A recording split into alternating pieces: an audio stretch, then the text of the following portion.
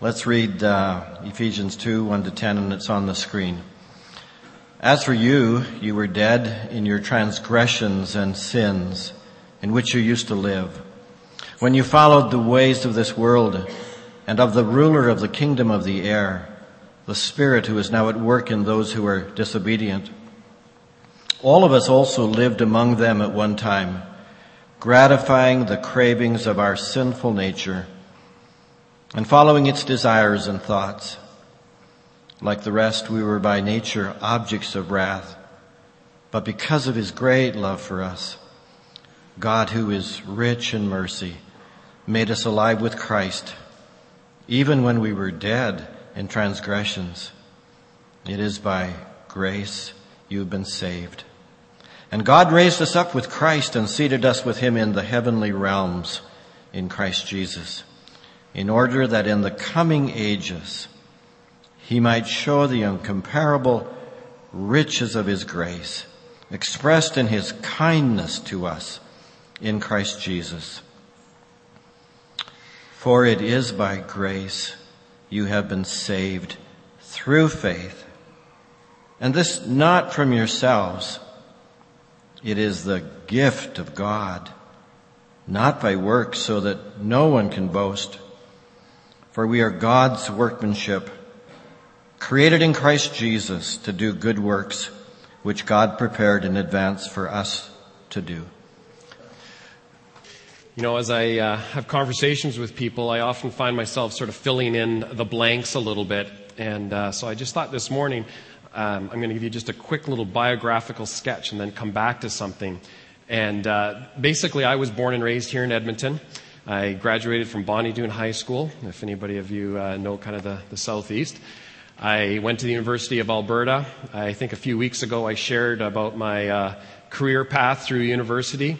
And in the end, graduated and then attended Taylor Seminary right here. It was Edmonton Baptist Seminary at the time. Moved to Calgary, where I was an associate pastor for 5.5 years. During that time, met my wife, Tina, from Cleveland. We got married. She moved there. We lived there together 3 years. And then headed out to Ontario, where I was a senior pastor for 10.5 years. And we lived in Arnprior, Ontario, just outside of Ottawa for 12. And just 2.5 years ago, God called us back to Edmonton and specifically to TCC. And it's been the best 2.5 years of ministry, I think, in the last 20. It's been awesome. It's so fun to be part of this church family and what God's doing. It's so fun. But one of the things that I was always afraid of in coming back to TCC was knowing that one of my former seminary professors, Dr. Sid Page, was in this congregation on the elder board. And I thought, you know, if they really ask him, there's no way that they're going to hire me. And I knew that. And this is probably my most embarrassing moment ever in my life. And it was in one of his classes. He's probably had so many students. I pray that he's forgotten about this. If he hasn't, I pray and ask for your forgiveness, Dr. Page. But while I was in seminary, I also worked part-time in a church. And so I always split my responsibilities by working part-time, by going to school full-time, and you know how that is in the time. And I had put off a particular assignment for one of his classes. His class, I believe, was actually Pauline Studies, which was a study of Paul and his letters, the Apostle Paul. And I was given an assignment. It was on Paul's soteriology. I know that sounds pretty exciting. You know, you all want to go there right away. But basically, soteriology is a theological term for the study of salvation. And so I was given this task to write a paper, but it wasn't just write a paper. It was to do a class presentation. And so, can't believe I'm telling you this. I pulled an all-nighter trying to get this paper done.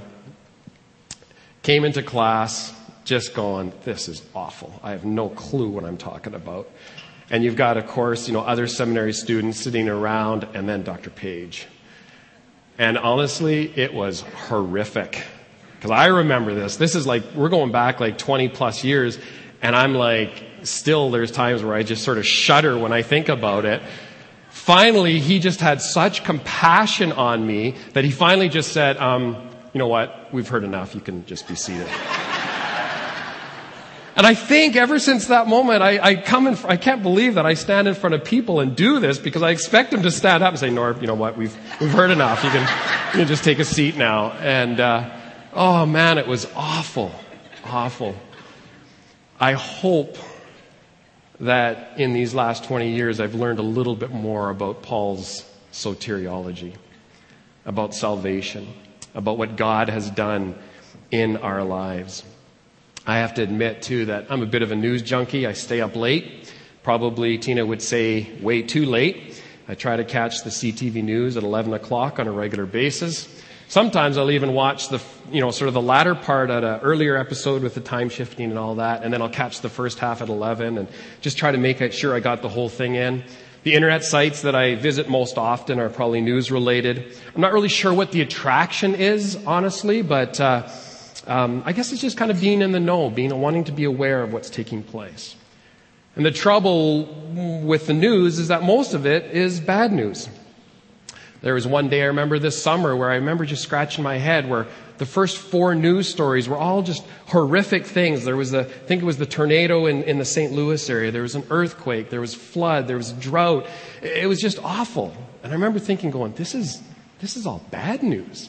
Even Friday night, if you caught the news, it was the lead story was that horrific plane crashing into the grandstands at an air show in Nevada. You see, when the newscast starts with economic news, you know that it's probably been a bad day on the markets. If it starts with weather news, there's probably been a tornado or a hurricane. Many people, last weekend and before were glued to the news reports of this abduction of this 3-year-old in Sparwood, BC. But any way you look at it, it seems like there's always bad news.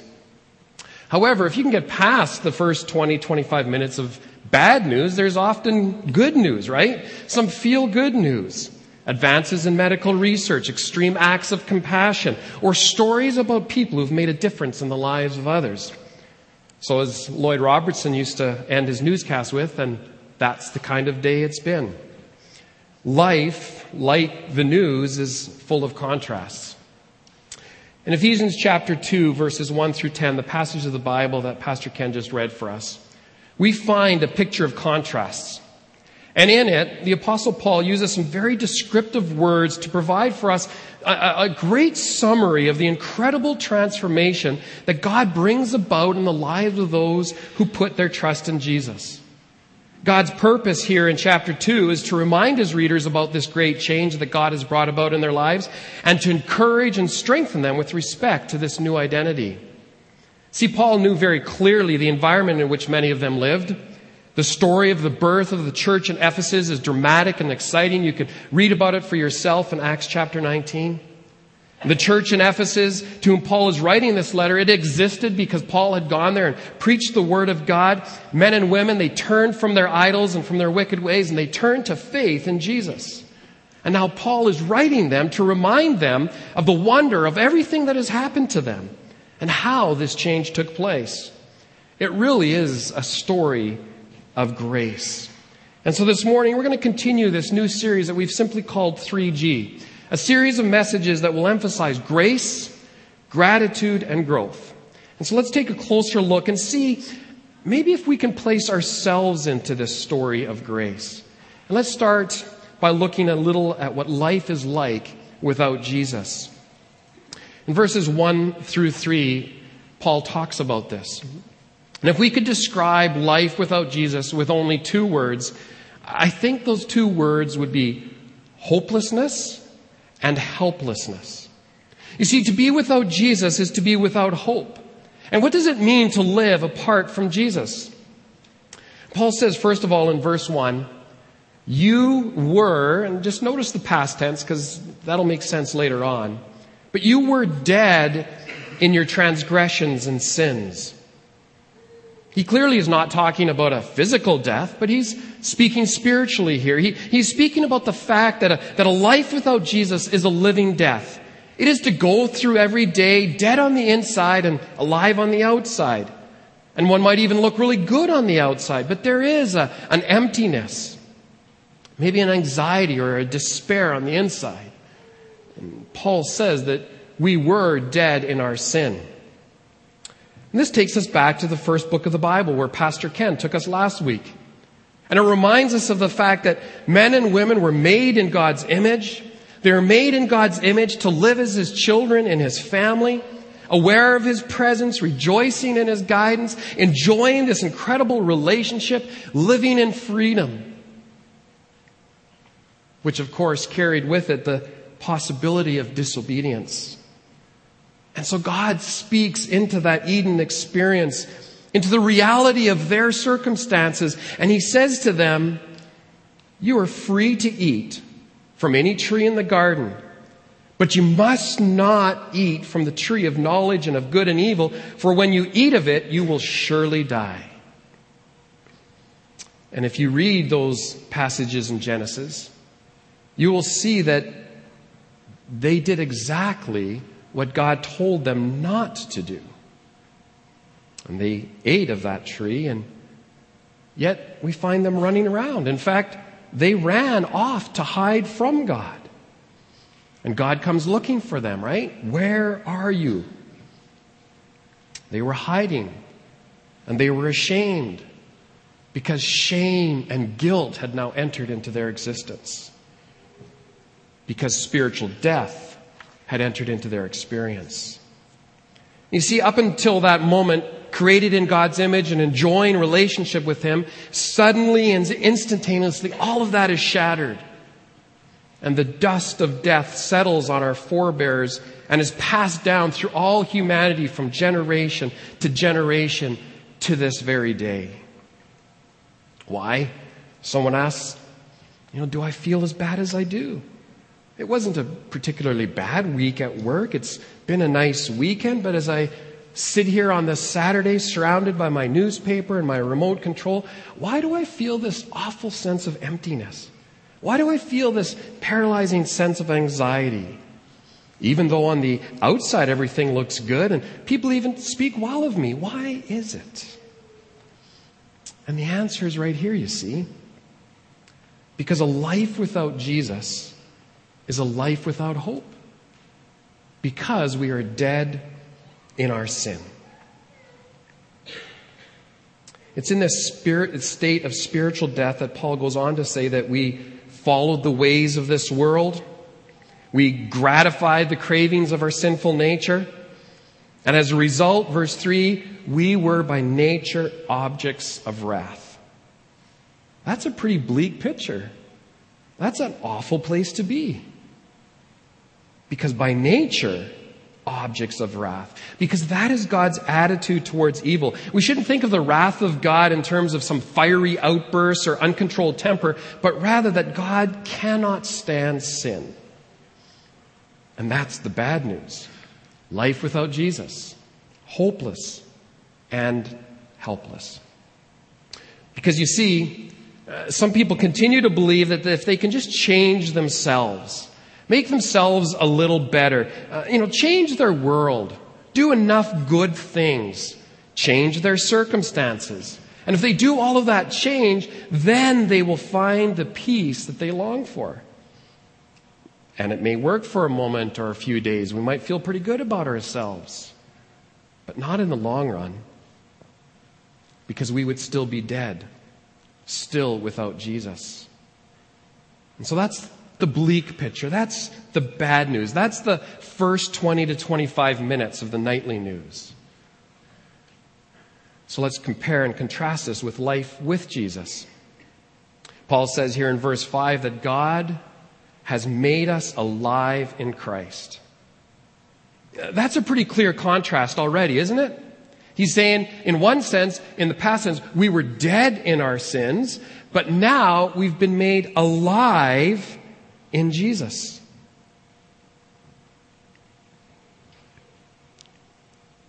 In verse 6, Paul says we're raised up with Christ, referring to experiencing our own resurrection, right? That's the description. That's the word that you use when someone goes from death to life. They've been resurrected. And he says that they've been seated then with him, that is Jesus, in the heavenly realms. Again, here's this contrast from basically earlier being under the thumb of the ruler of this world, he says, or the dark age, is now being seated with Christ. From being dead in our transgressions and sin to being alive and created to do good works, which amazingly God has already prepared for us. So while life without Jesus is marked by hopelessness and despair, life with Jesus is marked by purpose and meaning and joy and hope. So there really is this study and contrast here, right? You see, Paul is really contrasting a former way of life without Christ and a present way of life with Christ. Without Christ and with Christ.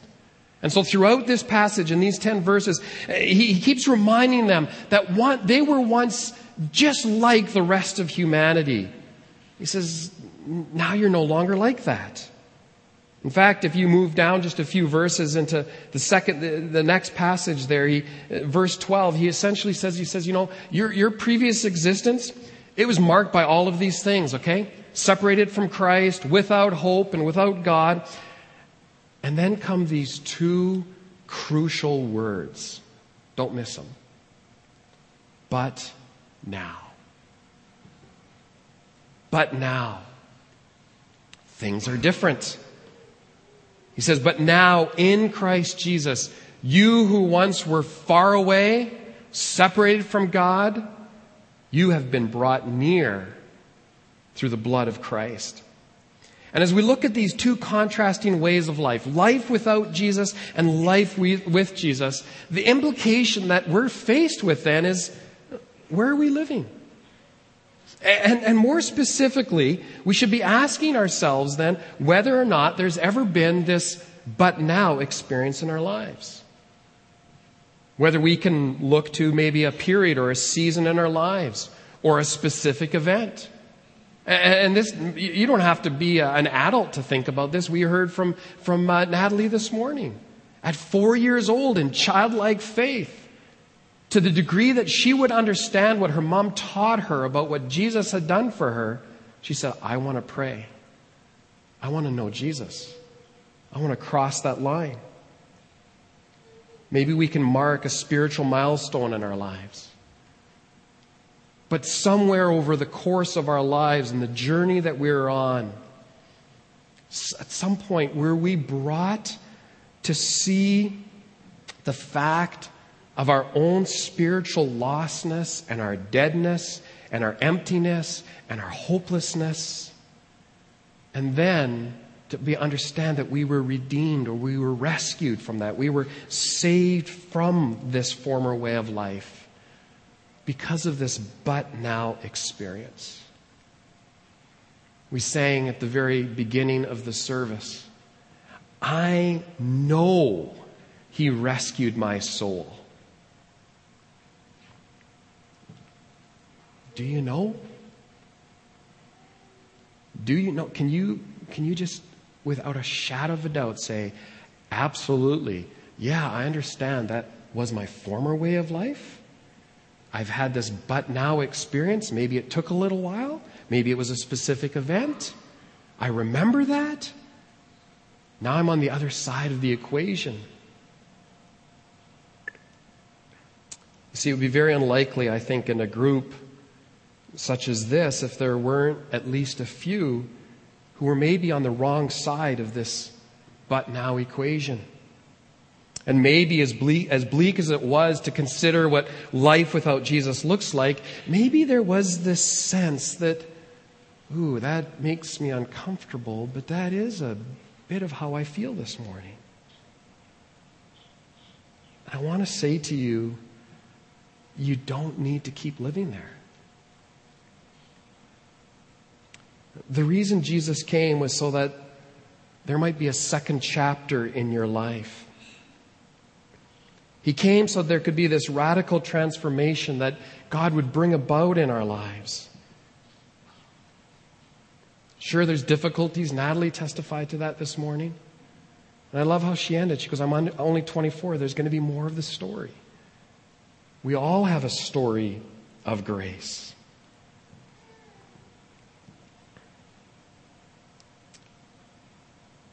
But what's really important in this passage is not just to consider the life with Christ and the life without Christ. It's to understand how and why this transformation takes place.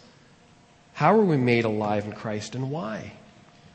You see, in verse 4, Paul says, let me tell you how and why this happens. You see, this is the wonder of God's grace. And he introduces it with this little three-letter word again. But he says, and you know this was true, he says, you know where you used to live, you know where you used to hang out, you know the stuff that you used to read, you know the things that you used to do, but here's the wonder of it all. But because of God's great love for us. Because of his great love for us.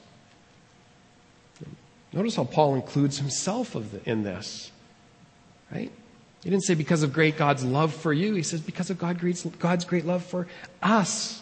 He can't even speak about salvation and about what Jesus did at some arm's length. He's just been describing himself. And if you know anything about the Apostle Paul, he was a religious person, but he was rebellious. He stood around, he stood by while there were others who were stoning Stephen to death.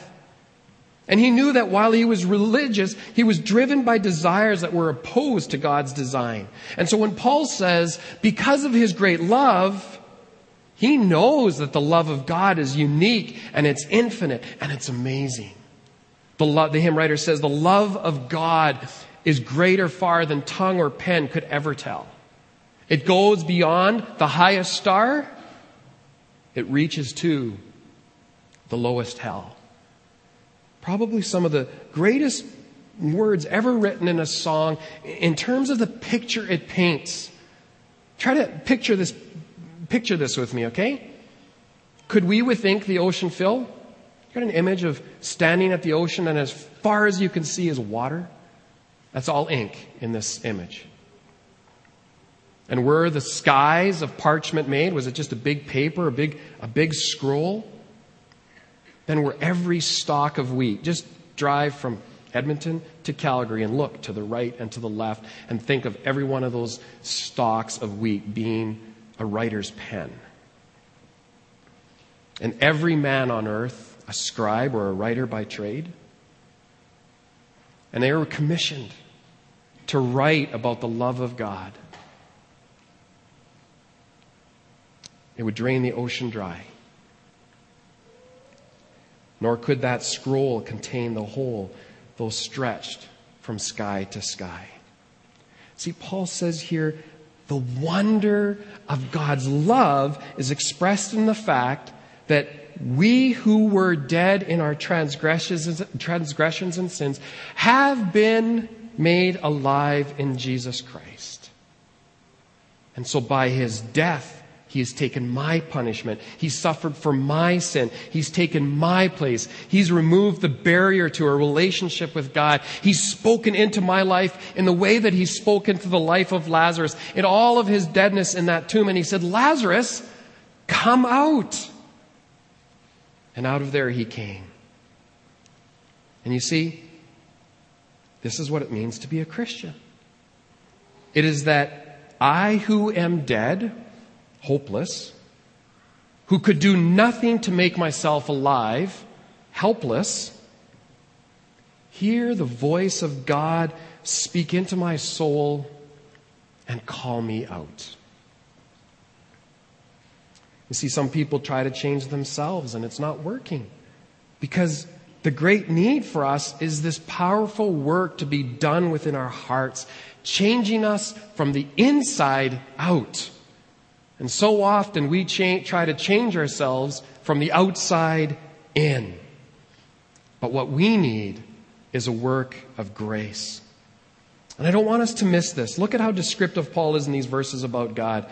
He just talked about his great love. And if you scan through these verses and see this, God is rich in mercy. God made us alive with Christ even when we were dead in transgressions. In other words, when we were at our worst, When we didn't deserve it, He extended His grace to us, His unearned favor, and He saved us.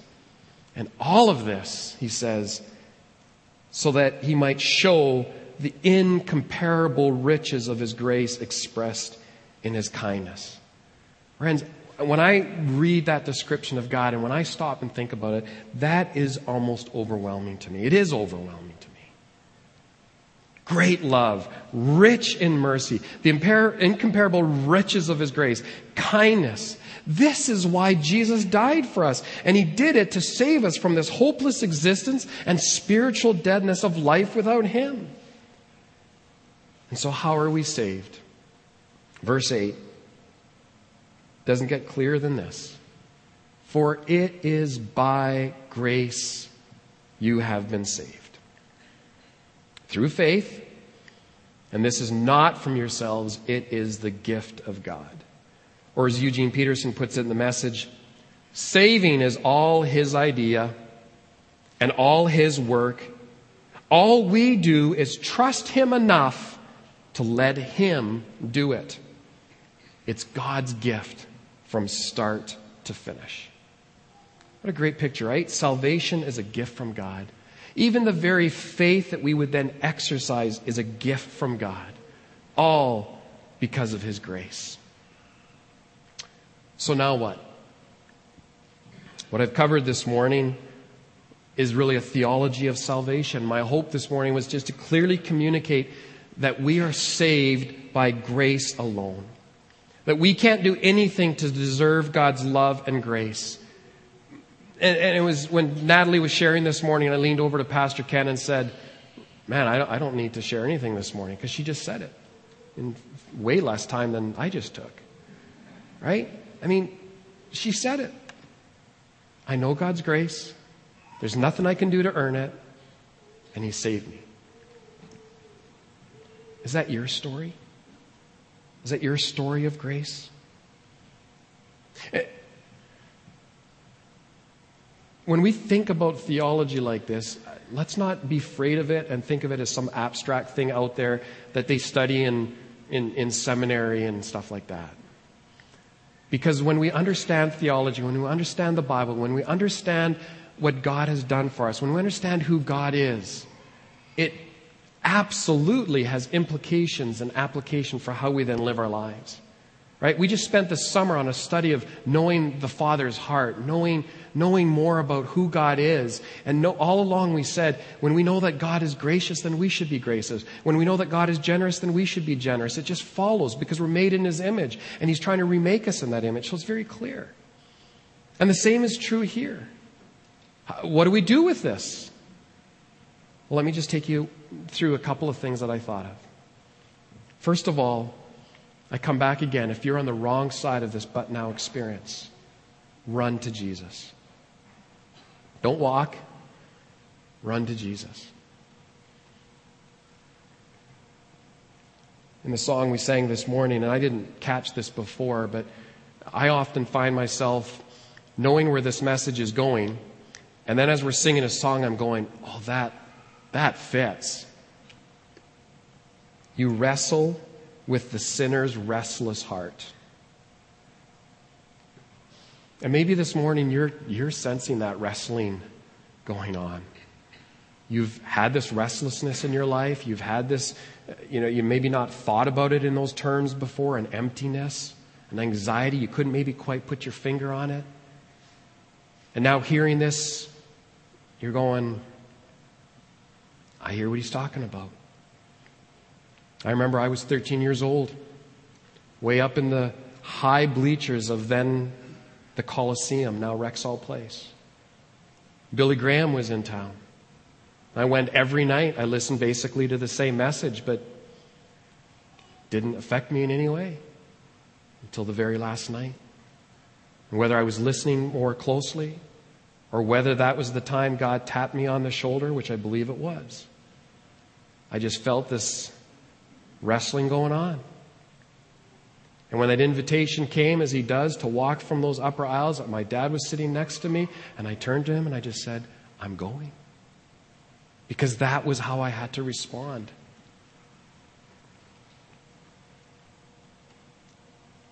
You see, unless you have come to this but now experience, you're still living in chapter 1 of your life. And God has yet to write chapter 2, but He wants to write it. And since you can't turn the page yourself, you cannot begin it yourself, then you ought to bow and wonder before His love and an acknowledgement of the fact that He ever even wants to begin chapter 2. But believe me, He does. See, it's true. God's grace is a gift to us. But we have to humble ourselves before God. We have to exercise the faith that He's given us and come to Him, acknowledging our need, our sin, and our need of a Savior. And so can I just say to you today, if this describes you, don't harden your heart. Run to Jesus. You don't know how many of these opportunities you will have. So come and experience His transforming grace. Secondly, I thought about this because of where we're going in a couple of weeks. Be baptized. Be baptized. I want to be careful because this has nothing to do with being saved. Okay? We are saved by grace alone through faith, not through faith plus baptism or plus anything else. It is through faith alone, by God's grace. But by being baptized, you are publicly testifying about this incredible change that has taken place in your life. You are going to tell people essentially, I've had a but now experience. This was my former way of life, but now this is my present way of life. At TCC, we baptize adults because they can express their faith. And we baptize them by immersing them in water. And we do that because we believe that this form of baptism best pictures the change that has taken place. When people stand in the water of baptism, it is a picture of their life without Christ. And when they're put down and under the water, it's symbolically dying to their old selves. They're, in essence, buried. And then when they are brought up out of the water, it symbolizes being made alive in Christ. And so baptism then becomes this outward and physical sign of this internal spiritual change that has taken place in our lives. And those who know Jesus, who have run to Him, should be baptized because it is an act of obedience. If you want to talk about this some more, we have a baptism scheduled in 2 weeks. Talk to Pastor Ken or myself after the service. Email us.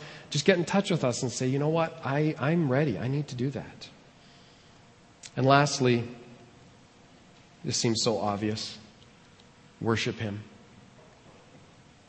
I realize that that's a really broad term. Can't you be more specific? Right? I mean, it covers a lot. But let's just think about this for a minute. Think about what's taken place. We were dead, without hope, and without Jesus. But God, because of His great love, but God, who is rich in mercy, but God, by His grace, saved us. I mean, how does one respond to that? Except to worship Him. To worship Him in gratitude. Our hearts ought to be overflowing with thanksgiving when we think about what Jesus has done for us. Our hearts will want to sing His praises, joy. And sometimes when we think about the wonder of that, maybe it leaves us speechless. But I love it, church, when we sing. When we really sing. Because it's an expression of the wonder of what God has done for us. And it's our response to Him. And then, not only in gratitude, but also in obedience.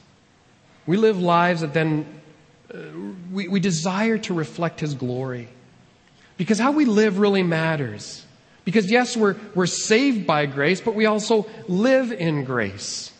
Again, I refer back to what Natalie said. She talked about, even as a 19-year-old, a young adult, she came to understand the depth of God's grace in her life when she went through a deeply personal time in her life.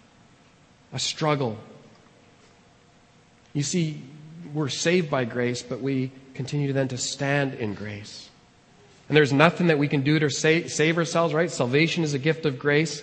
And in verse 10, Paul writes, "For we are God's workmanship." Okay? created in Christ Jesus to do good works, which God prepared in advance for us to do. In other words, we are not saved because of good works, but we are saved for good works.